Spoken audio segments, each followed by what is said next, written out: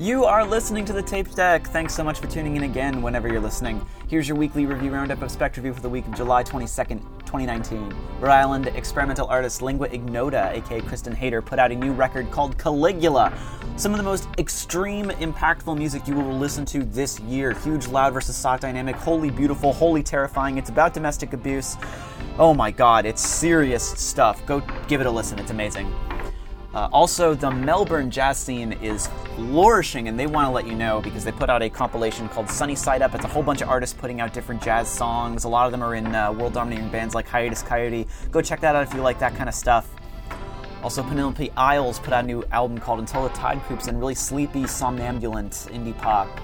Very accessible, very listenable, good beach stuff. Go check that one out. And finally, Strange Ranger is putting out one of the most interesting indie records this year with Remembering the Rockets, apocalyptic indie pop and indie rock with a whole bunch of different 80s, 90s influences. Go check that one out. Thank you so much for listening, and now, here's the podcast. Enjoy.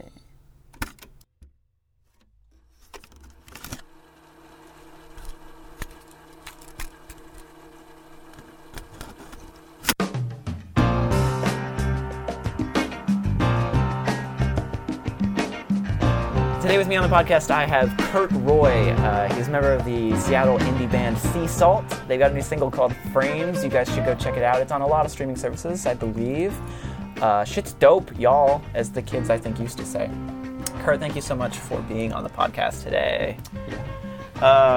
We had a great conversation maybe 10 minutes before we started. That's not going to get recorded, unfortunately, because I wasn't recording it. That's how it is. Kurt, is there any really cool music you've been listening to lately? Ooh, yeah. Wow. I have been listening to a lot of cool music lately. Cool. Spotify does that to you. It does. You just find you pick and choose. Like, it just literally throws shit at you. It's like your dream person comes and just whispers. It's true. Yeah. Unless it's Drake's Scorpion, which they promoted the shit out. Do you remember that?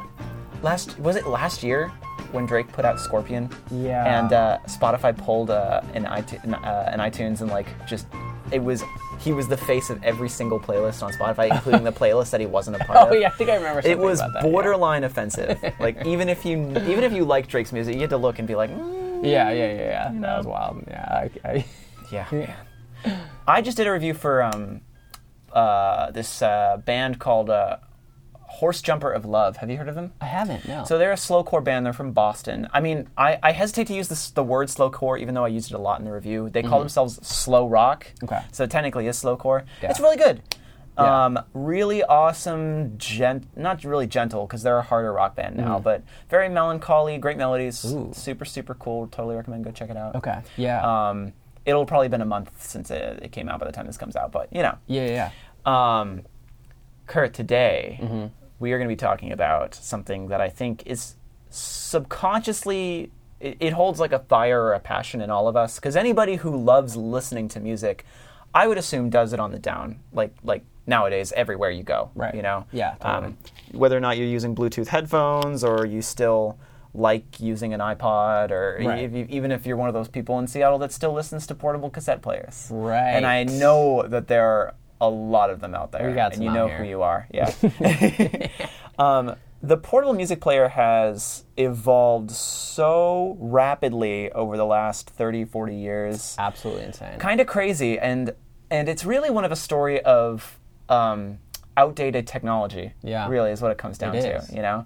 And at least in this city, tapes are coming back. CDs are still not coming back. Do you own any computers that have a CDI drive? I do. Yeah? I have a 2010 MacBook Pro. Oh, you're lucky. And wait, you still use it? I still use it. I just opened it up. I just made it faster. But yeah, I left the CD drive in there. Yeah, I am. We're recording this on a I think it's the end of 2014 nice. Mac, and there is no CD drive. I've got a gaming laptop that does not have a CD drive. Yeah. I got none of that, and my CD collection is embarrassingly rich. So I just touched a CD for the first time in a couple of years, like yesterday. Did you see I physically touched it? Did you see the face of God? And it felt crazy. Yeah, I was like, it was taking me back. It felt crazy to touch something like that. Yeah. Man, you always had to be careful though. Yeah. Because I was always, when I was a kid, I used to just fuck with them, and then I had broken 3 CDs, and my mom was like, yo, you have to do something. You have to take care of this shit. I'm like, I'm 6. I don't need to. Yeah, I used to scratch mine and then I'd like spit on it and then like wipe it on my jeans like in my car and then like put it in there and be like, hey, it works. Hey, it makes it not skip anymore. And that Rub peanut butter on it. Yeah, and then there were so many crazy uses for things that would help buff out CD scratches. And it's funny because really CDs were. It was the mid 80s when CDs started to become a real thing. Yeah. And then they really only lasted for 20 years. Like once MP3 started to become a thing, the sales just went woo. People are always going to take the path of least resistance there. I remember, this is not for music CDs, but I used to have, I guess you could use it for music CDs. I used to have this contraption that I bought at Best Buy for like $20. It was like a plastic thing with a wheel and a crank. And you would put the CD in, and it had like a little buffing thing, so you would crank it, you'd put like this cleaner on it, and you crank it, and it was supposed to buff out. I remember those. It worked half the time. Okay. Like sometimes it would really work, and sometimes you'd be like, well, I just ruined a CD. Whoa. Yeah. I definitely absolutely remember those. Yeah, being at Best Buy, being like, one day I gotta buy those because I have a million scratch CDs that I need to like, fix. I need to fix my Green Day CD here. Yeah. I think everybody needed to fix their Green Day CD. Yeah. Who knows, we were doing those Green Day CDs when we were younger. Oh yeah. Taking on the bus, put it in my backpack. Everywhere. Yeah, everywhere. It's like it's like your phone now. It just comes with you all the time. Oh yeah. Yeah. Absolutely. Oh, I was there. I was there when I was a witty bitty teen. But we had to start at the beginning before we were both born. Right. So there was a demand. People actually didn't realize this. I think the only company that realized this was Sony. Right. Back in the late 70s. But there was an unspoken demand to listen to your music, A, out in public, but B, in private. Right. So there was a man named Andreas Pavel. Mm-hmm. He was a Brazilian-German inventor. Yep. And a lot of people consider him, not a lot of people actually, it's sort of on the down low. He actually just ended up relatively, because this is back in 2004, he just ended up receiving royalty payments for the patent. Right. Yeah. For what he called the stereo belt. Yeah. And if you've seen patents of this thing before, right? It's essentially a belt that has a portable player on it that then has connected headphones. Right. It seems like the sort of thing that would be in Back to the Future. Like one of those things would be like, I'm going to listen to music. This stereo belt, he built prototypes. He tested it out in Sweden. Apparently the very first song that ever got played on a portable player What is it? is a song called Push Push by a jazz flautist, I think is how you pronounce it. Flautist. Yeah. By Herbie Mann with guest guitarist Duane Allman. Oh. That was the very first song, and he was like, I was looking at the mountains, listening to this song. I was like, this is transcendent. I want to take this with me. I know. Yeah. And he did. That's... So, he made the prototype. Yeah. He approached ITT. Mm-hmm. He approached Grundig. He approached Philips. He approached Yamaha. No one said yes. They're like, nobody's you know what they all this. said? They said, no one's going to want to listen to music out in public. Yeah. Why would anyone want to wear headphones? Exactly. Yeah. Nobody. Yeah. It's the whole like Google Glass thing. Nobody's going to want to walk around with the thing on your face, but in an actual like way that people. Do you remember? I absolutely completely forgot Google Glass was a thing. Yeah. Holy shit. Only with headphones it actually stuck and worked. That's true. Yeah. Yeah. With headphones it stuck. I don't know. Google Glass has yet to be. There's the same kind of fear though. Are people actually going to be putting these on their brains and like walking around? I know, right? Because nobody had seen those. You know, it wasn't like a main thing that you saw somebody walking down the street with. Yeah. As an aside, it is one of those things where there was a huge. I want to say I think it was the early 2010s where after Blu-ray started getting big and high definition was the new thing, there was all of a sudden this weird push for futuristic technologies, especially around the time of the smartphone. 3D technology was a thing for maybe 2 years, and then everyone had a headache and they stopped. Google Glass was a thing for maybe a year, and then all of a sudden they were like, wait, no, we're not advanced enough of a population. Right. We don't care. We care too much as a population. I wonder if that has anything to do with 4G technology. I don't know if you've been reading about like 5G technology. That's the new thing. I'm not the hugest tech nerd. Tell me about it. So from what I understand, 5G it's going to be the newest. You know, on your phone you got 4G, and everybody's like, "Well, what is that?" And it's like 4Gs, man. Yeah. And so 5G is going to enable us to download movies in like 3 seconds, full movies. That's dangerous. And I think in 2010 that the 4G technology came out, and so everybody was kind of taking advantage of that of the download speeds and everything, and that whole Google Glass, and we're kind of living the future. We got this new infrastructure now where we can have 4G technology, and like that whole thing happened. Yeah. Well, the problem is that 5G is data, right? Yeah. So there's a huge push right now for. I mean, net neutrality is not a thing anymore. I know it's a states' rights thing, but like states' rights, like freaking. That seems like it would take up so much data, like so quickly, right? With 5G, like. Yeah, I can't even imagine. The nerds and the nerds around the world figured it out where we can do it now. Yeah. One day, and then one day we'll have 6Gs, but by then we'll all be melted snowmen. Yeah, by then we got 20 years left on this planet? 20 years left, and then all fish die. The 5G will be our last. Don't let news like that depress you. There is so much good shit happening right now. Yeah. We're going to move on. So the stereo belt was not a thing, but what was a thing was that the first, if you remember, the very first thing that you could use to play music were cassette tapes. Right. This was a thing that was invented by a Dutch company called Philips, which we all still know. I think Philips. They're still good. Like they invented a whole bunch of stuff. Yeah. But I don't know what they're doing nowadays. They're still making TVs, I'm assuming. Yeah, but they're definitely not the leaders of the market anymore. They're not up there on the top 5. Yeah. I can't imagine. So originally they invented cassettes, and that's a whole topic we'll get into in a whole other conversation. Insane, yeah. The fact that you would run right back and forth and magnets and how do those work. They were originally invented for dictation, and if you saw old clips of like journalists with tape recorders, you know, that was essentially what cassettes were made for. Right. Like they're meant for mono sound. Like you only have to record sound with a cassette. From what I understand, that was kind of like the first portable It was the first portable technology. It was kind of like made for like journalists to go out in the field and like record like voices and stuff. It's true, which is crazy. Philips developed a bunch of them. Sony developed one called the Pressman, which makes sense, right? Because it's for the press, right? Yeah. And they also invented some of the first cassette tape players. They were using. So the story of how it came about was Sony co-founder Masaru Ibuka.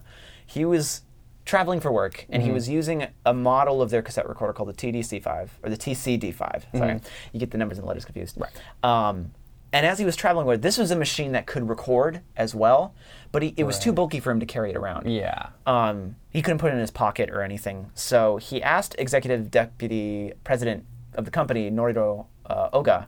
He wanted to design a compact version of that cassette recorder, but only for playback, no recording whatsoever. And he wanted to use it through headphones. Yeah. He was like, make it work, like Tim Gunn. And eventually, they signed the red tape. They got the developers to do it. They put out the prototype, and they designed a model of the Sony Pressman that had all those specifications, and it was called the Sony Walkman. Never heard of it. Psych!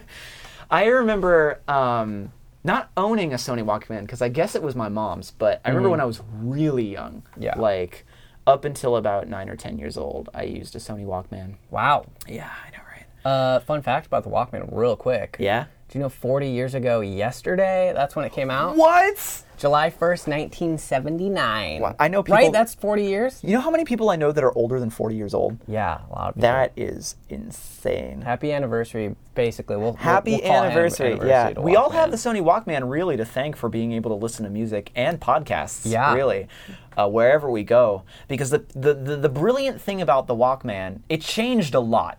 So, a little backstory, the Walkman actually wasn't known as the Walkman in the U.S. before it got popular. There were a lot of Sony, their marketing department, were unsure, because the thing about Japanese culture is it hadn't really hit America as much as it did until the late 80s, when all of a sudden, and actually the Walkman helped contribute to Japanese culture becoming integrated into Western culture. That makes sense, yeah. They were unsure at the time that the name Walkman, it seems natural nowadays, but back then it's kind of a mixture of Japanese English that they felt they were unconfident about it hitting the markets and being catchy. So they marketed the Walkman as the Soundabout in the US. Honestly, like that a little more. The Soundabout. Where's our Walk Woman? Where's our Walk? It's true. Yeah, it's the Walk Woman. Well, that was a whole different thing. So it was the Soundabout in the US. It was the Stowaway in the UK. I think it was the Free Play or the Free Sound or something like that in Australia. They had a whole bunch of different names depending on each English-speaking market. Whoa. But eventually they realized a couple of years before they decided to come out with more commercial models that the cost of having to make a new name and register a new name was too much. So they're like, well, I'm just going to sell it as a Walkman and see what happens. Oh, yeah, they'll read it and buy it. And Yep. Yeah. So Sony was already kind of a popular company in America just because they were making essentially products that Philips were already making that were popular in the US. Yeah. So they expected to sell only 5,000 a month. They sold 50,000 in the first 2 months, and they were like, wow, we have something here. And it became a phenomenon in the US. Like, it didn't just... It didn't just sell well. It completely revolutionized music in this country. Think about like that being a thing you can buy. Yeah. And the thing about that is it was a brilliant, it's like one of the perfect things, if you think about marketing and like how certain things get marketed and what hits well and sells well in the US. Yeah. This had the perfect combination of we're selling it to mass market and anyone can buy it, but by buying it, you personalize an experience for yourself. Right. Like when you buy this product, you can play whatever music you want. You can throw in whatever you want to listen to. Yeah, you can throw in, it was like one of the first creations of the playlist ideography and mixtapes were a thing. Yeah. Like music all of a sudden became so much more personal because of the fact that since there wasn't a playback on this thing, you had to listen to it by yourself. Yeah. And it personalized your environment. It allowed you to identify even more with the music you were listening to. Yeah, it opened up a lot of doors for people, for sure. Not all coincidentally, it also coincided with the 80s aerobics craze. If you remember in the 80s, you know, so much of the fashion was about getting yourself fit and active, and the Walkman was a huge part of it. Yeah. Also had 2 headphone outputs, so you could listen with a friend. Exactly. Which is not only that we don't have kind of anymore, which is crazy to think about. I know. And the reason why is because early in the models, besides the 2 headphone jacks, they also had a hotline switch. Oh, what? And when you pressed this switch, if you were listening together, it would activate a small microphone that would detect sound from outside, so it would reduce the volume so you could talk to each other. Like a dim switch. Whoa, that's crazy. A little bit like a dim switch, yeah. They just, however, figured out that it was just a little redundant. Like, it wasn't popular among a lot of people. Yeah, you could just kind of take your headphones off. Exactly, yeah. And then it was more of an isolating thing anyway, so they just decided to can it altogether. But that was a facet for a feature for a few months. I did not know about that. That's kind of crazy, yeah. And then, it's cool to see, like, you know, something like that, a big technology like that, and then them kind of like seeing like how it's being used and like, well, people aren't really using this, and to kind of adapting what they're putting out. It's true. You see that a lot. Yeah, you see that. I mean, with everything really, but it's interesting that like that technology was so new. People didn't really know like how people would be using it fully 100%. Like, would they use this button? It's to true. Do that? Honestly, in my opinion, headphone jack, just a fad. Yeah. Imagine how obsolete that was. Whoa, yep. Yeah. So the Walkman, obviously, it was one of those things like Kleenex. Like, it's just It's synonymous with... A court decided that Sony could no longer sue other people for using the term Walkman because it's just one of those things that just described exactly what it was. It's like Jacuzzi. That's a company. Pretty much. Oh my God, you're right. I haven't even thought about that. Yeah, it's Kleenex. It's Swiffer. Swiffer. Tylenol. There's so many. Yeah, there's so many like... Genericide is what they call it. Genericide. Yeah, when a company takes over a generic product. Yeah. There's one more thing that cassettes and Walkmans ended up doing, portable music, and this was the first effect of portable music being active in people's lives, and it's what the professor Shuhei Hosokawa called it, the Walkman effect. And what this is it's the effect of when you're listening to anything, whether or not it's music or podcast. Usually it's music or any sound. ASMR, like that. Exactly. It has a significant effect on your environment. And what we talk about perception, you know, and it's sort of this, it's a theory of perception at least, where listening to music stimulates certain parts of your brain that control for emotion and fear and everything, and it directly influences how you view your environment, you know. And there were pluses and minuses to that. There was also a professor, he was of the University of Sussex, his name was Michael Bull. And he also sort of coincided that listening to music allows you more control, especially if you're the kind of person that wants control over your surroundings. It gives you more control of the processing of your world. It's very prevalent in cities because when you're walking down the street, there's a lot of potential for random human interaction. Right. And that itself can be a stressor. And being able to tune out that world is itself can be a very beneficial thing. And that had never really happened before. If you think about like people like at their jobs, like if you're like a janitor or like, you know, or you're going to work, like there's these times in your life where, you know, you've got like you're at the job or you're on your commute and you've got like 15 minutes, or you're at your job for 8 hours, but like you can kind of like create your own environment, and that had really with auditory, and that had never really happened before. It's true. And the thing is that because there was nothing like it that had happened before, there was a lot of controversy surrounding it because people were unsure of the actual consequences of listening to your own music in private, in public. You know? Yeah. For instance, there were some claims that this kind of technology would promote like narcissistic behavior, detachment. People would be rude. There were people who were like, well, this is going to be in a whole other class of humans right here that don't give a shit. People like Hosokawa and Bull counter this. They're like, I don't believe it, because that's personality stuff. Like that has less to do with the actions. If you're that kind of person, maybe you just do that a lot, but it's not the kind of thing that causes narcissism. Yeah, it's kind of already in your brain. Exactly.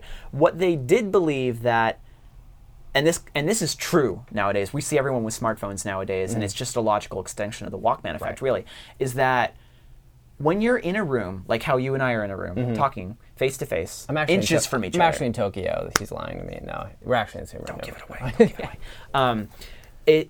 There is an unspoken, or at least there is an unspoken balance and equilibrium between our interpersonal energies, right? Sure. You can see and hear everything I'm saying, and I can see and hear everything you're saying. I can see your body movements. I can hear your voice, whatever. And if someone is wearing headphones, even if they're not turned on, or like even if it's turned to a low volume where you can still hear the other person, that equilibrium is all of a sudden imbalanced. Whoa, and that's so true. It's true.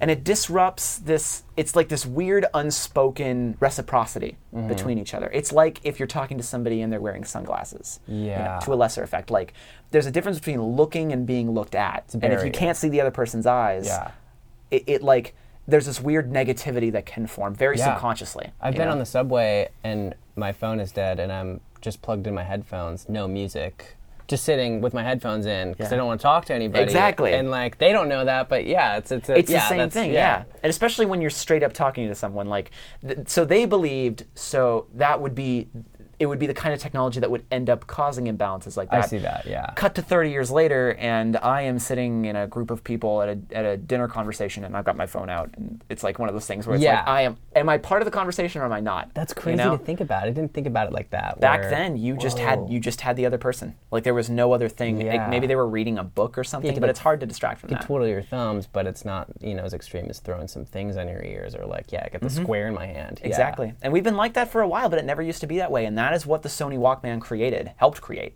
at least. So there's so many different things that the Walkman did to help change at least American culture. Right. And then American culture changed every other kind of culture, especially back then. So, the Walkman was the start of what would soon be each different kind of technology one-upping itself in an attempt to make portable music playing that much more enjoyable. Yeah. Like, we hit the market. Yeah. There's nothing else like it. People are all of a sudden addicted to it. I know I would be. Oh, totally. Where do you go from here? Like, what was after cassettes? I think we all know. Yeah, we got the little guys. The little called, finger smudging, wheel scrubbing. Called CDs. Yep, peanut butter will fix that. This was stuff that had been in development since the 60s. People were fucking around with lasers and stuff. Since the 60s, I know. The technology on CDs. Do you remember Laserdisc? People... Because I don't. I'm going to tell you right now. But I know like CDs still use like a lot of the it's still a laser going. It's like a laser record player essentially. Yeah. So, and that's true. It was indeed sort of based, especially because back the earliest CD players, especially the Philips ones, had a swing arm mechanism instead of like what would normally be nose. So if you've ever looked inside a Discman, which is the later Sony model, or any other CD player, you'll notice that the laser track moves on a radius. It's like it goes up and down. Mm-hmm. Back then, Philips CDs had like a swing arm. So it covered like a little bit of the circumference. I see, yeah. Or like inside. Okay. So it would come around, and that was sort of supposed to be similar to how vinyl players would be. Yeah, even like hard drives too, like physical hard drives still come the same way. Yeah. Physical hard drives still work that way. CD players worked like that for a time. So wild, up until the radial laser, which happened a little later. The funny thing is that Sony, the company that helped break portable music, private portable music at least for a while, they were actually the first person to come out with a portable CD player. That was called the Discman. Discman. Yeah. Discman. Discman. I had one. That now we're talking. Our generation. We're born now we're out the womb. We're here. Yeah, we're here. What is this CD? I'm 5. I had a What's your first series. CD? My very first CD. Oh shit. So the first CD I remember listening to was the Rugrats in Paris soundtrack. Whoa. Yeah. It was one of those like Nickelodeon CDs or something like that. I just Yeah. remember listening to TLC. And I remember I evolved from a series of disc players up until I received the Sony CD Walkman ESP Max, which is this like silvery thing. And that I didn't need any others because when portable disc players, including the Discman, started coming out, there were these weird things where they didn't have anti-shock properties. Yeah. Yeah, you I know remember. about that, You'd yeah. just walk like a couple steps and the thing would skip. Yeah, I would Yeah. try to skateboard with it, and it'd be like, "This is skipping. This is is not stupid. working." Yeah, I'm just gonna plug my cassette tapes, and that's why really Yeah. CDs didn't start taking off until, or at least portable CD players didn't start taking off until like the early '90s. Yeah, it's crazy to think about. Like, you have this crazy technology, CDs, and then you can like not only have like a CD player like in your house, where like you have a standalone thing that will work no matter what. It's one thing to do that, and then it's one thing to shrink it down into this portable thing.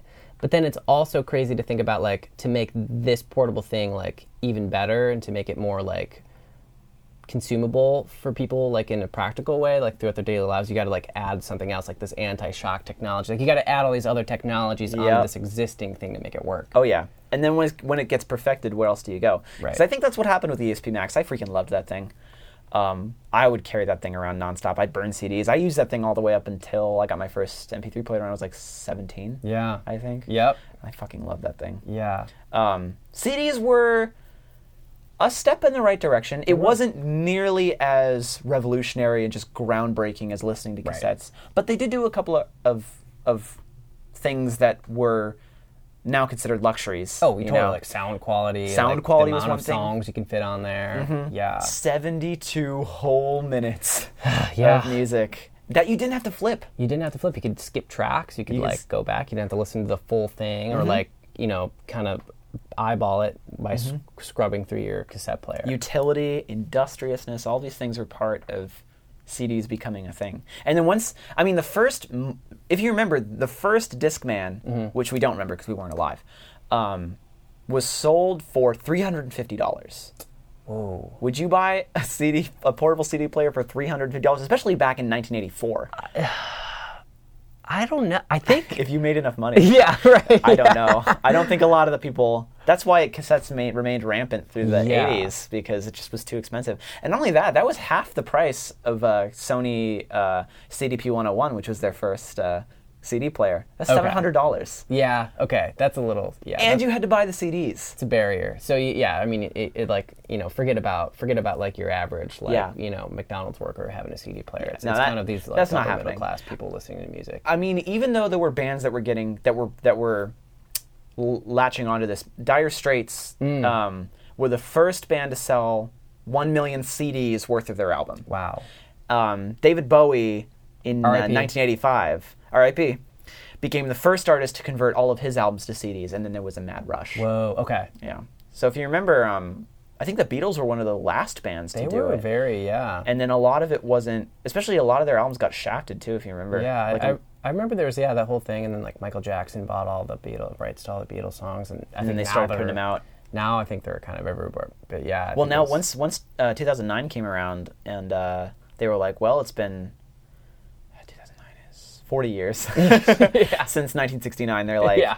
we're gonna redo all this and remaster all of it, and now they're just doing it over and over and over again. Yeah. You know, a lot of the Beatles albums are being remixed now by Giles Martin, and they sound amazing. Have you heard the new Sgt. Pepper's? I haven't. No. It's the 50-year edition, and he didn't just remaster it, he remixed it. So if you remember, Sgt. Pepper's sounds like trash on stereo, because stereo was still a novelty back then. Yeah, they So just didn't have physically. Like, They did it any as a channels, novelty, yeah. but the main mix was mono. So stereo, just like the drums were all the way on the I right. kind of dig that, to be honest. It's yeah. I don't know. I have a outlook on the remastering. I don't know if I'm a big fan of the remaster stuff. Yeah. Well, you should check this stuff out because they Okay. really do. It does a number. It's just Okay. like one of those things where all of a sudden instruments come out of nowhere. Yeah. Like crucially, especially in their stuff, there's a weird empty middle ground. Like it's Right. either panned hard left or hard Yeah. right, and there's not any middle ground. All that shit just gets like Yeah. spread across. It the is spectrum. interesting to kind of hear like it's kind of like a new song at that Yeah, point. it's like a Wizard of Oz Technicolor moment. yeah, it's like baking the cake with the same ingredients but like baking it differently. Yeah. It's amazing. You totally got to check it out. I'll eat that cake. Yeah. But so they had their stuff on CD later. So purity, the fact that it was all of a sudden you didn't have to deal with analog bullshit and actual physicality of like getting stuff on tapes. You know, the fact that they were rewritable, easily rewritable. Oh yeah, rewritable. Forgot about and that. the funny thing about CDs was that there was something called the Rainbow Book Spectrum. Have you heard about that?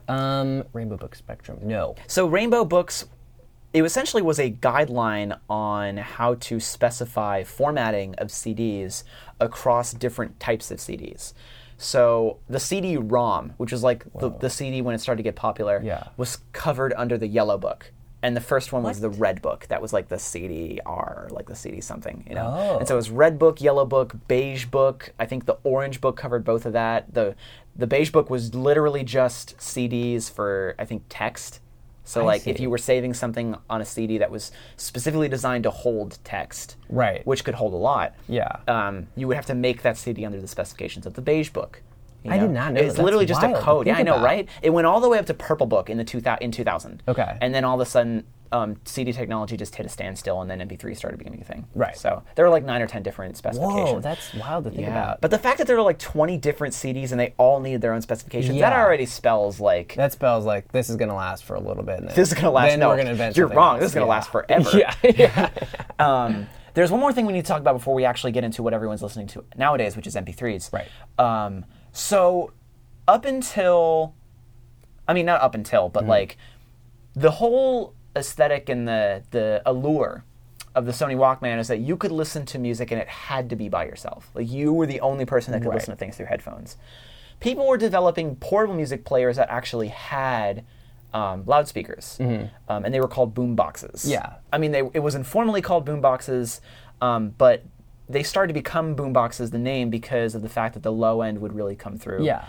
And as far as I know, those happened before the Walkman. I believe so, yes. Yeah. So the first boom box was invented by, you guessed it, Philips. Philips boombox. They did everything in 1966. They called it the radio recorder. Radio recorder. Yep. Oh And, yeah, that was big. Big thing, because they were able to broadcast radio, no cables, no microphones, nothing. Huge revolutionary, Mid 60s, that's huge. Obviously, there were Japanese brands that started making these things. Sony, of course, companies like Toshiba, Panasonic make their own boom boxes. In their home country, they would obviously overtake European brands. Boomboxes started hitting America in the late 70s, and that's when they started getting associated with urban culture. So you would see that a lot in cities, particularly African-American, Hispanic cultures, you know, the music associated with that. Boomboxes were huge with that. And then boomboxes ended up becoming integral to the rise of hip-hop. Because the thing about boom, you just think about it, you know? I mean, Being able to play music portably but have other people listen to it, all of a sudden, not only It's a do you social have... thing. It's a social thing, exactly. There's a sense of community that's so necessary in urban culture, you know? You can And take so- it to people. You don't have to be like, come to my house to listen to my like vinyl record player in my bedroom. Like You could just go bring outside. it to them, And it was portable, because there wasn't any cables or anything, just put some batteries in it, you're good to go. Yeah, and it's like also little side track, but like batteries being invented. Like, I mean, I don't know the history about batteries, but like just thinking about like a thing that you can stick, you know, you can power this thing and walk around crazy. with it is wild. Yeah. How far we've come. Now, batteries... I can't even remember the last time I bought batteries. Yeah, I'm done. I'm done with those. I'm done. I'm never buying a battery. Double A's, ever. triple A's. When are those quadruple A's coming out? I want to once TV remotes can charge from a wall, we're done. That's true. Yeah. God, the chargers, the wireless chargers I've seen on the internet are just crazy. Yeah. The ones that light up. Which is strange to me, because it seems like it would take more energy to do that. I don't know. I don't actually. I'm not really thinking about it right now. So, so they became integral in hip hop culture. They, you know, it's a social thing. Yeah, you know. totally. And the thing is, it became so big, it became a status thing. So like, where people would hold boomboxes, the bigger and the more ornate and the more elegant, the better. Totally, that makes You know? complete sense. Yeah.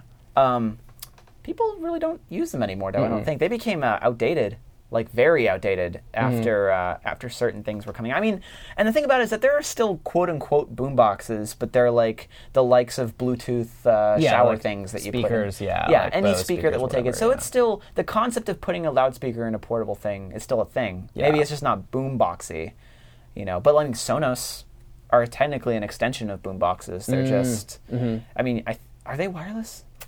Hmm. I don't own a pair of Sonos or a quad Sonos or a... I don't know, actually, yeah. No? I'm not sure. I just know that people like them, Yeah. you know, and that's how things proliferate. Yeah. Yeah. Yeah. 22 episodes in, by the way, and proliferate is my favorite word in the world. So, you know, Proliferate. yeah, this thing gets big enough you Nice. can play bingo. Oh, he said it. He said It's it. the middle free space. So, I mean, this is all a thing of the past now. Physical media is no one does it anymore. I mean, people do. They do. It's certainly outdated, quote unquote. But It's not mainstream. it's not mainstream. But there is a point where people were getting so used to listening to music, and they just essentially it becomes from a new thing that you don't take for granted to a thing you do take for granted to just Yeah. like well, I have to have it. Yeah. This is just part of my life. It's just something that you get, like a bike or like Exactly. a skateboard. It's just something that like part your of life. parents buy you. If you're lucky enough to have parents that can buy you things. Exactly. And it just becomes part of your perception of what life is and growing up. Yeah. Exactly. Yeah. Now, where do you go from there? So we have the CD. People were like, well, what's the next thing? I Right. mean, there were hard drives, like USB things, but Right. that was all digital media. Essentially, the next step was we just have literal data Yeah. that just has music. Yeah. You know? That's the portable media player. And we think about like MP3s, which are still the industry standard for compressed audio that doesn't take up a lot of space. Right. Most streaming services stream MP3. Yeah. I think some of them do WAV and then compress down with their own algorithms. Yeah.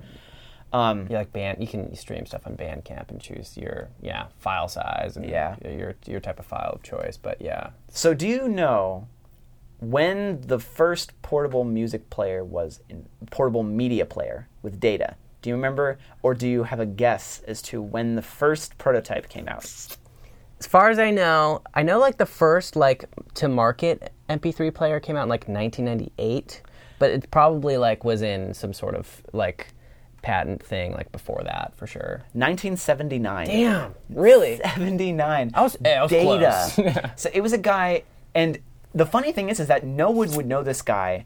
How's that even possible? I know, right? What happened was it was this guy named Kane Kramer, is his name, which first of all is amazing. Kane Kramer. He sounds like he should be selling cream corn Right. on the side. He's got Kane Kramer's cream corn. Yeah. He developed this prototype called the IXI, IXI, in 1979, filed for a patent in 1918. Or 1981. He went back in time, Yeah. 60 years ago, and hired a patent. He's like, I'm going to be the king of this. Right. Generally, how patents worked back then, and I guess still do now, is that he got it 4 years later Okay. and was like, I'm going to sell the fuck out of this shit. Watch this. He didn't end up doing anything with it because he just couldn't make the money for it. And also, data back then was just computers were so I still nascent. don't understand how. I mean, at I that can't point, they're even still really- using like floppy. They're still using like in some places Yep. like literally like paper. You know, they're It might all It's just be just hearsay. not- Yeah. The technology was just not there. Yeah. So what happened was 1988 rolled around. He needed a certain amount of money to renew the patent. He didn't have that money. So the patent went to public domain. And this is where so many different companies, starting in the mid-90s, started to make their own MP3 players and portable media players because it was different from MP3.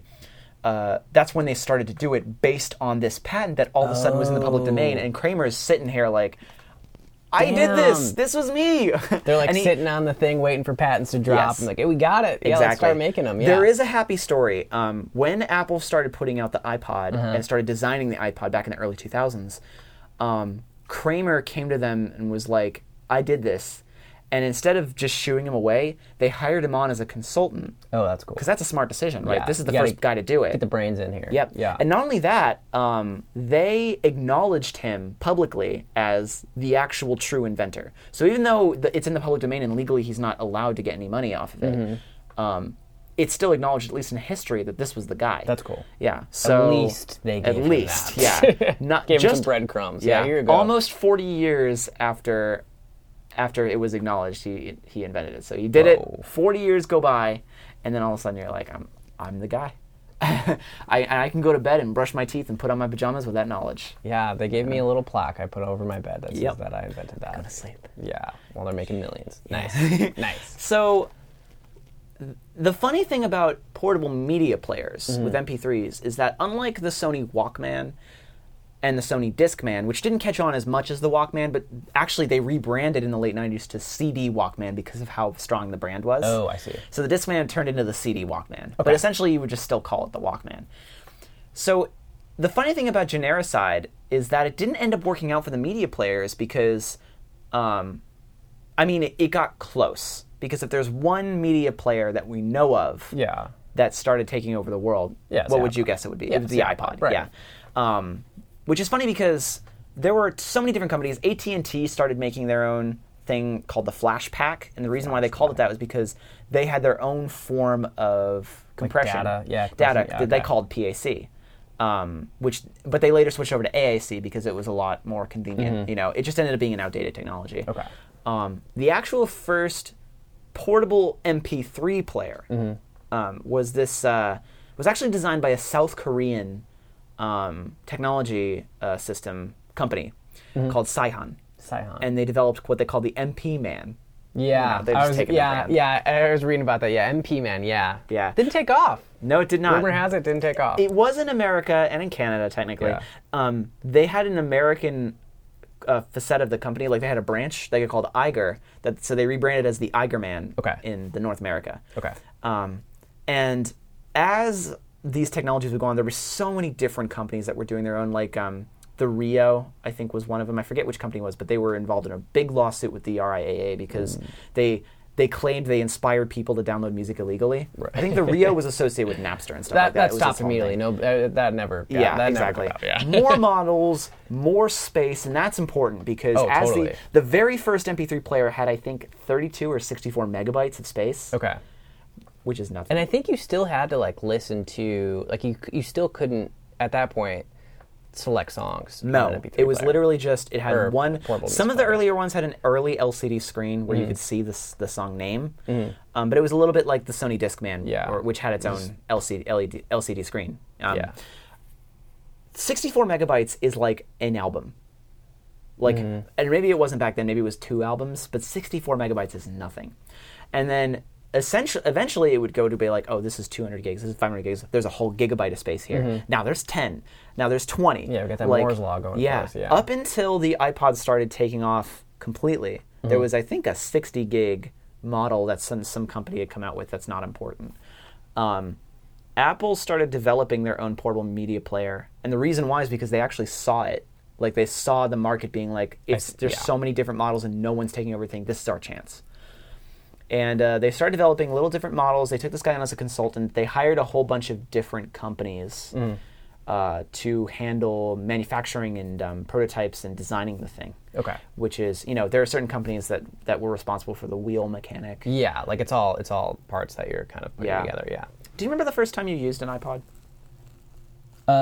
Yes, I do. Yeah? I think I'd never actually touched an iPod until it was my iPod. Yeah. Was it a regular iPod or was it an iPod Touch? It was not the original one, but it was the thinner the black Nano? one. The Nano. Yeah, I think I had the Nano. Yeah. It was still glass. Yep. Yeah, it was black Still with glass. the silver back, but that kid had the black on it. Yeah. Mm-hmm. It's crazy. The first time I used one, it was my friend's. I didn't actually. The first portable media player. I mean, the first iPod I had was a Touch, and that was back in college. The first time I used the wheel mechanic, it almost made no sense to me. I was like, I don't understand. Yeah, this. if you think about that, now, I mean, because we're so used to, everything's touchscreen now. Yeah. But, that was kind of the last physical, ribbon, touch kind of thing that kind of existed because everything is all touchscreen now. So yeah, the mechanics of spinning in a circle to select a vertical up and down thing. Yeah, is kind of interesting to think about. Exactly, and it's one of those things where I think it doesn't click for the first 10 minutes maybe, and then it's just one of those things where you get it, and totally. then you're like, oh, I can't live without this. Yeah, I did have a Sony. I did have an LG chocolate phone, flip phone, when I was younger, and that had that wheel mechanic, so that was maybe the first time. God, that thing was a piece of shit. Oh my God, T9 texting. T9, never forget. Never forget T9, yeah. Oh my God. I think I had a chocolate, yeah. I had a chocolate, and then I think somehow I ended up being the cool kid with the phones. I think I had a chocolate and a Razor. And a Razor. Wow. I think Talk of the that's town. probably why I ran for Homecoming King, because I thought it was cool. So I They had a just want chocolate your and a phone. razor, yeah. And our homecoming king is Kurt Roy. And they just crown the phone. Yeah. Yeah, sidekick. Did you ever have a sidekick? No, I had I an wish. Intensity 3, which is sort of the same thing. It just like flipped up. The physicality of phones, if we can have just one aside, the physicality of those flip phones, Yeah. I do miss. I do too. And they're trying to do it again with the. I think they developed a Samsung Galaxy that folds. Oh, I've seen that, I heard that was yeah. a disaster. Okay. Yeah, I but know they're working on it right now. Because wouldn't that be cool to be like, "Tick," that would be and I really flip it, cool. and I click. That whole tactile, like, That physicality, I miss yeah. it. And there's whole people that's whole job is to like design sounds for like products, like vacuum. I was learning like vacuums aren't loud. Like they're actually not loud. They design them to be loud because you think that it's doing something when you're vacuuming. Wow. So the whole process of like clicking a phone or like spinning the iTouch wheel and like it having that Yeah. that like feel is like really important to people. Yeah. That makes sense. It's the little tiny details that, Yeah. and I think that's really. There were a bunch of reasons why iPod ended up becoming like the industry standard. One of yeah. them was those little tiny details in manufacturing that ended up being so important to people. Like a tactile sense, like Yeah. thinking about it. Yeah. Another one was that the music industry was in a crisis by the early 2000s. Oh, yeah, If they're you freaking remember, out. music piracy was rampant. Oh, yeah. Things like Napster were Napster. letting people torrent. LimeWire. LimeWire. Yeah. I remember those days. I remember my dad was really into it up until he Whoa. heard the news that people were starting to get subpoenaed for it. Because any Oh. adult were just like, any adult's like, wow, I can have my music for free? This is Yeah. amazing. And so my dad taught me how to torrent when I was, What? I think maybe 6 or 7. And I remember downloading, because there was this band that was popular. You're my age, right? Yeah. Do you remember the A-Teens? I remember the name. I could not name you a single song. I though. fucking loved the A-Teens when I was a A-Teens. kid. What they were essentially was it was a blatant repackaging of ABBA. For Oh, okay. like, and I think the singers were like maybe 19 or 20, maybe. Oh, shit. But it was Cool. essentially just like a repackage, a reglossing. They would just do the songs over. I fucking loved them because it was my introduction to ABBA. Yeah. And I would download that. I would download Britney Spears and Yep. the Backstreet Boys Yep. and NSYNC. Totally same. Yeah. God, and it's funny. Enabled by dad. That's wild. I always found it kind of an interesting coincidence that the sound of that music, the Max Martin like Oh, yeah. metallic snare like sound of the boy bands and the and like Robin and early Robin and Britney Spears and Christina Aguilera, Yeah. matched up almost ideologically with the digitalness. Yeah. of, Exactly. Yeah. Because like it was the- like the- 2000 new millennium. Yep, like the cold, and- clean feeling Yeah. of digital media. Yeah, I've thought that before, and that's wild to think about. Like, it kind of just like coincidentally all kind of happened. Like, I'm sure like people didn't, Max Martin's not sitting in the studio being like, well, the iPod's coming out, we got MP3s Max now, Martin, so yeah. let me do this thing on the synthesizer that's going to make it sound different. Yeah. They just are making music, and It's it just true. coincided with the technology. You know, I wonder, because Max Martin was doing his biggest stuff in the mid-'90s, late '90s, and, I mean, MP3 players were starting to become a thing then, but they were not well-known at all. Yeah, like so millions you of people think they didn't were have thinking about that Yeah. in the studio? It's possible. I mean, who Maybe. knows? I can't get into the head of Max Martin. As much Wish. as I've tried, as much as I have crossed my legs and cleared my mind and thought about it before bed. If I did, I would have rolled up here in a Lamborghini. And not Yeah, a, that's true. 1999 My Saturn life wagon. Yeah. would have been so different. Yeah. So the iTunes, so they were trying to combat music piracy. Yeah, totally. And iTunes was exploded, Huge. right? Even though it didn't solve the big, crisis about music piracy. Oh yeah, that people would were still come like, later. 99 cents for one song, but yeah, that was I mean, kind of hard to get people exactly. to get on board with that. And the funny thing is that CDs were still popular up until the mid 2000s. I was still buying CDs. Yeah. I was doing both. It's Yep. like, yeah, you don't immediately switch to one thing. It's kind of like you buy a CD and you download. It takes a something. second. CDs were still big, and they were selling for like what, $14, $15 Yeah. a pop to combat those prices. Right. MP3s were relatively cheap. Like music, inflation-wise, was cheaper than ever. And people were still downloading their music for free, which makes sense once you get used to it. You Yeah. don't want to go back. So iTunes became a huge thing because it was so streamlined. It was so easy to be able to use. Yeah. It also doubled as a media player itself that you would put on. Yeah, like you would it use was it a on Windows Macs, media but- player for yeah. your Mac or whatever. Yeah, it was Exactly. insane. They eventually developed it for Windows, I believe. Yeah, to make it more- I was reading they like, obviously were like, this is going to be on Macs only, but then like it took them a while to kind of realize, oh, we should also do Windows. Like we can't convince everybody to buy our computers. Yeah. It was a combination of vortex, if you will, of smart manufacturing and savvy marketing that caused the iPod to explode. And then all of a sudden everyone was using it. I remember an episode of The Office. Do you remember? Have you ever watched The Office? Yeah, I just finished it for like the third time today. Do you remember the episode, the very first Christmas party? It was like in the second season, where they do a Yankee swap.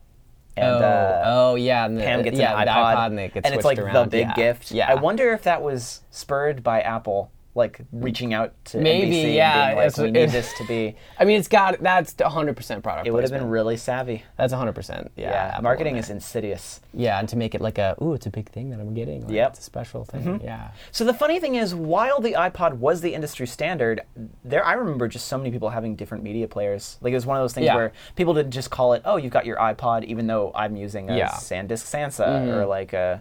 Got my Zune out here, yeah. They developed a Walkman for MP3s. That's what I had. Yeah. So it didn't end up being an industry standard. I mean, it didn't end up being like the thing that everyone called it, like genericide. Which is interesting to think about because now it's so synonymous. Like, it's the genericide thing. Like, it's an iPod. It's like it's true. It's what your iPod. People call iPods different. There are different models of iPods. Right. That it's people like would iPod call Touch, iPods. iPod Nano. iPod they would just still Classic. call it iPods. Yeah. Right. You know? So where are we now? Like, obviously, it's 2019. Music streaming has been a thing since, I think, the early 2010s. That seems about right. As an aside, what do you call the 2010s? I call them the aught-10s, or the 10s. I think about them. I think I just the said 2010s.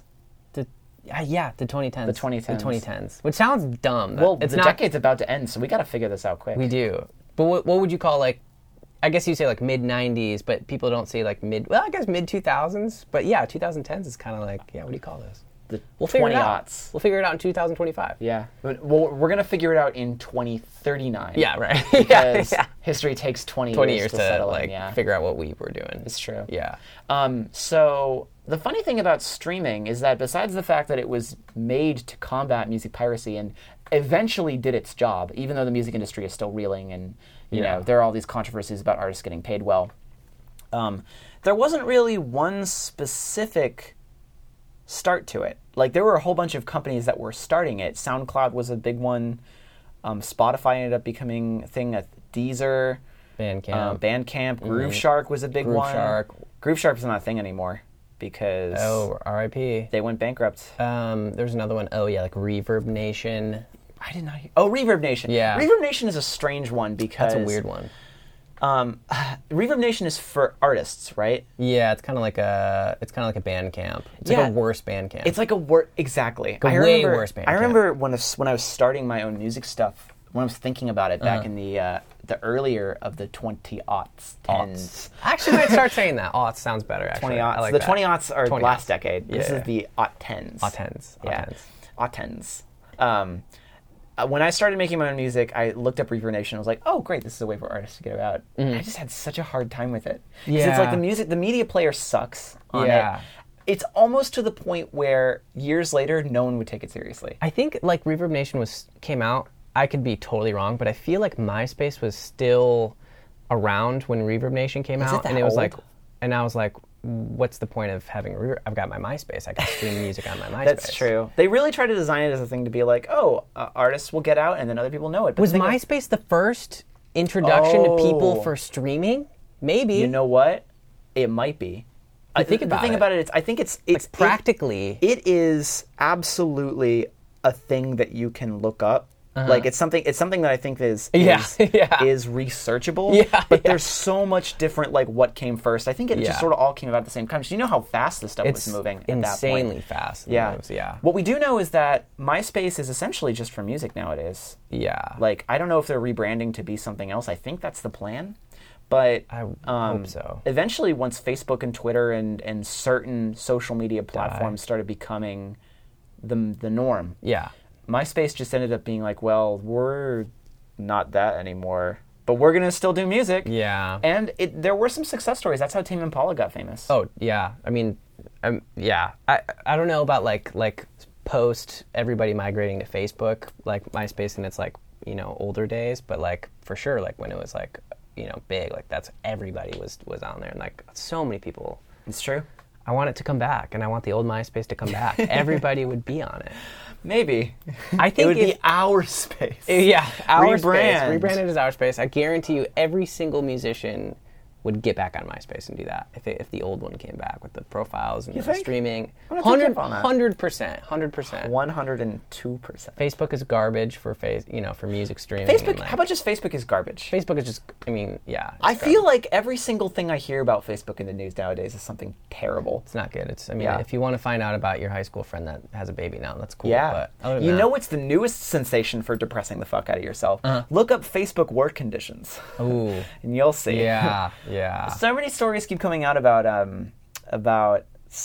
living standards about like people that search for hate content. Oh shit. And how yeah. like there's like PTSD is rampant, drug use is rampant. Yeah. Like because you're the person who has to look at things and like judge whether or not it's safe for the Facebook. people that are filtering that stuff. It's still humans doing that because the algorithm can't job, cover it. yeah. It's goddamn. And they outsource a lot of that stuff. So there's there's literally offices all around the world, and they're all jobs just to click and like, oh, that's gore, that's pornography. It's horrendous to think that there is a job. Has there ever been a job in human history where that's the case? We can go to Mars, but we can't figure out an algorithm to like get to make those jobs kind of go away. It's really traumatizing. Oh honestly. my god! Yeah. I can't even that's your job. It's your whole just job. Look at horrendous things and then over and over and over. Oh, God. I can't even. Yeah, that is the shit we're dealing with today. Yeah. But that's an aside. Yeah, right. We're talking about happy things, Right. like music. Yeah, like music. The funny thing about MP3s is that it became the industry standard because it's not a lot of data. Mm-hmm. The quality is comparable. It's 320 kilobits, which you can go down. For instance, most podcasts like this one will be exported at 96 kilobits because it's just two people talking. Right. But 320 is enough to capture the nuance of dynamics. Yeah, it's got more, yeah. Without having it suffer too much. Eventually, things like Wave and AIFF and a lot of lossless compression would become popular because the computers would be able to handle it, and then Wi-Fi would be able to handle it, Ethernet would be able to handle it. Yeah. 5G. That's what I'm 5G. saying. That's going to change everything. Exactly. There was a lot of talk back then about lossless versus lossy compression. Which if you're not in the know, it really is the simplest thing. When audio is converted to digital sound, it's a complex waveform that then has to get compressed down because usually it takes up so much space digitally that there's no way for you to contain it in space in a portable environment. So lossless compression is literally just the actual, like it's just slightly compressed down to be a file format that will then be played on certain things. So like with an AIFF, like each song will be like 250 megabytes. They're also 12 times like larger compared to like a regular MP3. Yeah, there's just so much crazy information that's in there. And so MP3 and AAC, I guess, to an extent, would compress it, lossy compression, where there would be nuances and dynamics and things and sound quality dipped down, but at a relative low rate while still making it. So there was this huge push for like condensing literally things more down. information in waves compared to MP3. That's really what streaming is doing nowadays. So like everything that you hear, and you can change it in options. I believe there's options on things like Spotify and Google Play and YouTube. You got the premium, You got the premium. You can change the quality of it. I think actually that's what Tidal based it themselves on. Oh, right. You remember Tidal, They're right? like, it's... You remember Tidal. There's going to be a wave. Their whole thing was, the oh whole my quality God, thing, I get it. I understand why they're called Tidal now. Tidal. Because it's able to play wave format. Oh, shit. Oh my God. Whoa. That's real. That just happened. That's crazy. Yeah. Wow, Jay-Z's got the brand on point there. Well, he did. I don't know what's happening now. The fact I think that it still exists. But like... Tidal officially lost when Lemonade became able to be streamed on everything else. Right. Which just happened. Everybody's like, what's the point? Yep. Which if you even listen to Lemonade now, what are you doing? Go listen to Lemonade. Yeah. Go listen to Lemonade. Come back because you can now. Yeah. It's been years now. It's been years. Yeah, but it's out Tidal essentially marketed themselves totally. as not only just a way for artists apparently to get more money for their streams, but it allowed you. It was more expensive every month because you were able to listen to audio that wasn't compressed. Like you could listen to Wave or AIFF or any type of format, which is supposed to be a marketing point. Yeah, I guess you get all the audiophile guys that like Exactly. They marketed it to audiophiles. I think they overestimated how much people They totally like did. cared about that stuff. They thought that people cared about it more than Yep. the masses do. You know, because it's funny. The first thing you search into YouTube, one of the first things usually that comes up in the Google searches if you search YouTube is YouTube to MP3 compressor. Oh, right. Which is funny because YouTube is already compressed audio. Yeah, it's like so it's- if you're and that's popular. Like Compressed, then upload to YouTube. Compressed. Yeah. no one gives a shit about it as long as it's free. Yeah. You know? Totally. So, I mean, streaming services and the price points for streaming services, I mean, essentially you pay $10, $15 if you're paying for Tidal to stream as much music as you want, whenever you want. Yeah. And it combated, like, Napster's crusade originally about torrenting and music piracy. And now people will still do it, especially people who care about other people's works. And when the leak gets out, they're like, I'm just going to torrent it. But most people stream now. Yeah. It's And that's becoming at least a more- good thing, Yeah. you know? How do you listen to music nowadays, to wrap this up? Spotify. Spotify, I listen to Spotify, and it's basically it. YouTube sometimes. YouTube. But I mostly Spotify. Yeah. watch a lot of YouTube personally, so I get YouTube Premium because it also comes with Google Play Music. Oh. So Right. it's yeah. everything. Whoa. It's everything. So essentially, most of us listen to it, and we listen on our smartphones, right? There's no media player involved at all. There's so many apps that have their own streaming service apps that you could just listen to, you know? Yeah. And that's how people do it nowadays. How mostly I mean, occasionally like a Bandcamp here, but it's like you got to be on your computer if you want it to work well. And Honestly, the thing that Bandcamp needs to do, and I know they're probably developing it right now, or maybe they're not, they just need to make their player better. yeah, they need to make a search function better and like a discover And not only that, function better. whenever I'm playing their music on Bandcamp, there's always, especially if I'm playing on my phone, does Bandcamp have an app? Is there a Bandcamp app Ooh, where you can play stuff? I think they do. They do. Because I don't use it. I just use the regular website. But if Which you're is playing, part of the problem, that's is- part of the yeah, problem. yeah. Really, is what it is. But even if I'm listening to music on my laptop, you play it, and then there's a few seconds to load the next song. So there's no like. Yeah, when you get It tracks just- that go yeah. into each other, it's like. Yep. And Oh, just yeah, on okay. that, literally just on that, it is Yeah. less.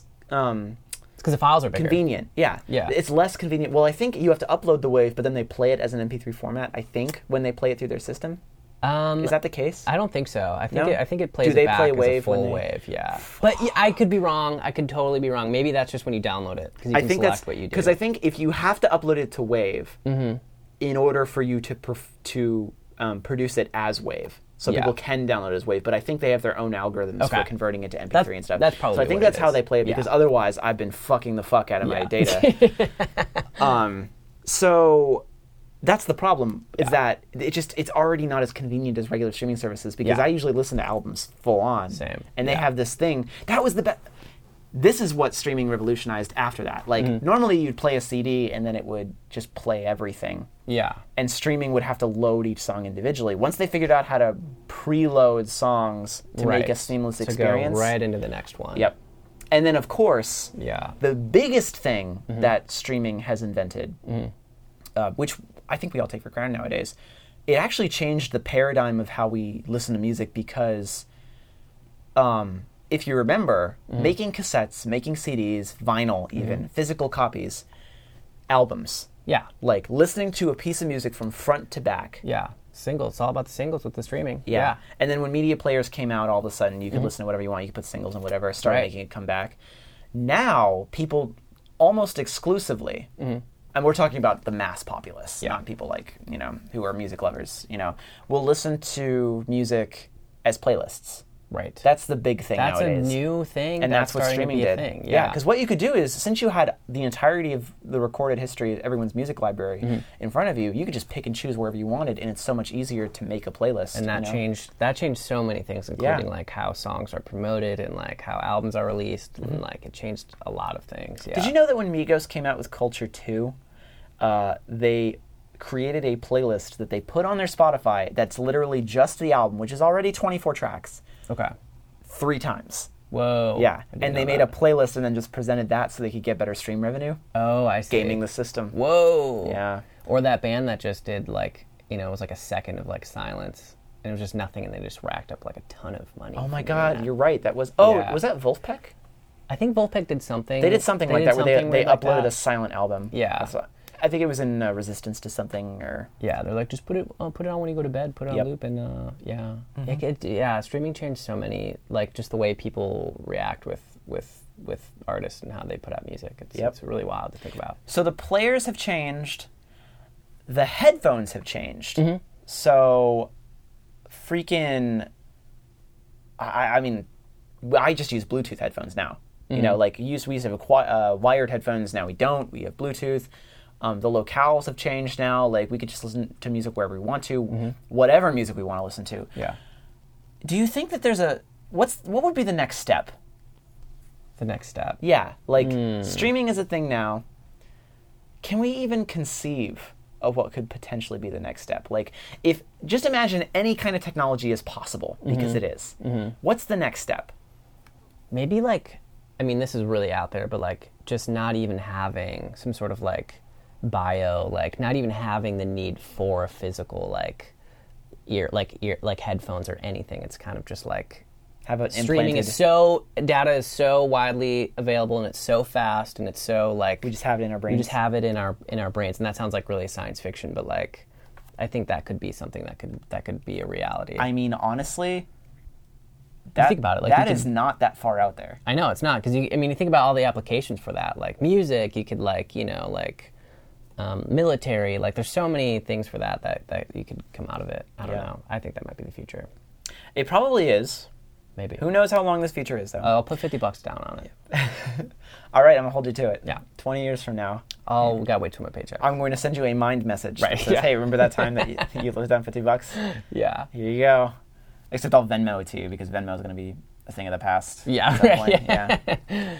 Well, however you are listening to this podcast, whether or not you're listening to it on streaming services, or on TapeDeckPodcast.com, just do it right there, or you've managed to you've downloaded this podcast and burned it to a CD, or somehow you have then put it on tape. Props if you did. Or you've etched it into a vinyl and are listening to it in your home. Just know that the world has changed so much since the first Sony Walkman, and we are essentially different people now because of it. It's wild. It's true. But hey, we wouldn't be loving music if not for it. I mean, we all grew up being able to listen to music portably wherever we wanted to, and that helped fuel our appreciation of it, you know? Yeah. So whatever music you may be listening to, don't take it for granted that you're listening to it on the bus. You fuck. Because it wasn't a thing 30 or 40 years ago. Right. You know? Well, that is about it. I think we ran a little long, but you know what? It was such a fascinating conversation. I don't mind. Yeah. Kurt, thank you so much for being on the show. He, again, is in a band called Sea Salt. Check out Frames. It's great. You're coming out with a new album, this year, maybe. Sometime this year? You're working on it right now? Fall. We'll say fall. We'll say fall. We'll say fall. We'll say fall will mean winter. Yeah, right. Yeah. That's early winter. Exactly. Go check out his music. He's great. And he's from Seattle, which is great. As I hopefully assume you are. If you're not, come vacation. It's pretty nice right now. Maybe a little partly cloudy in a moment.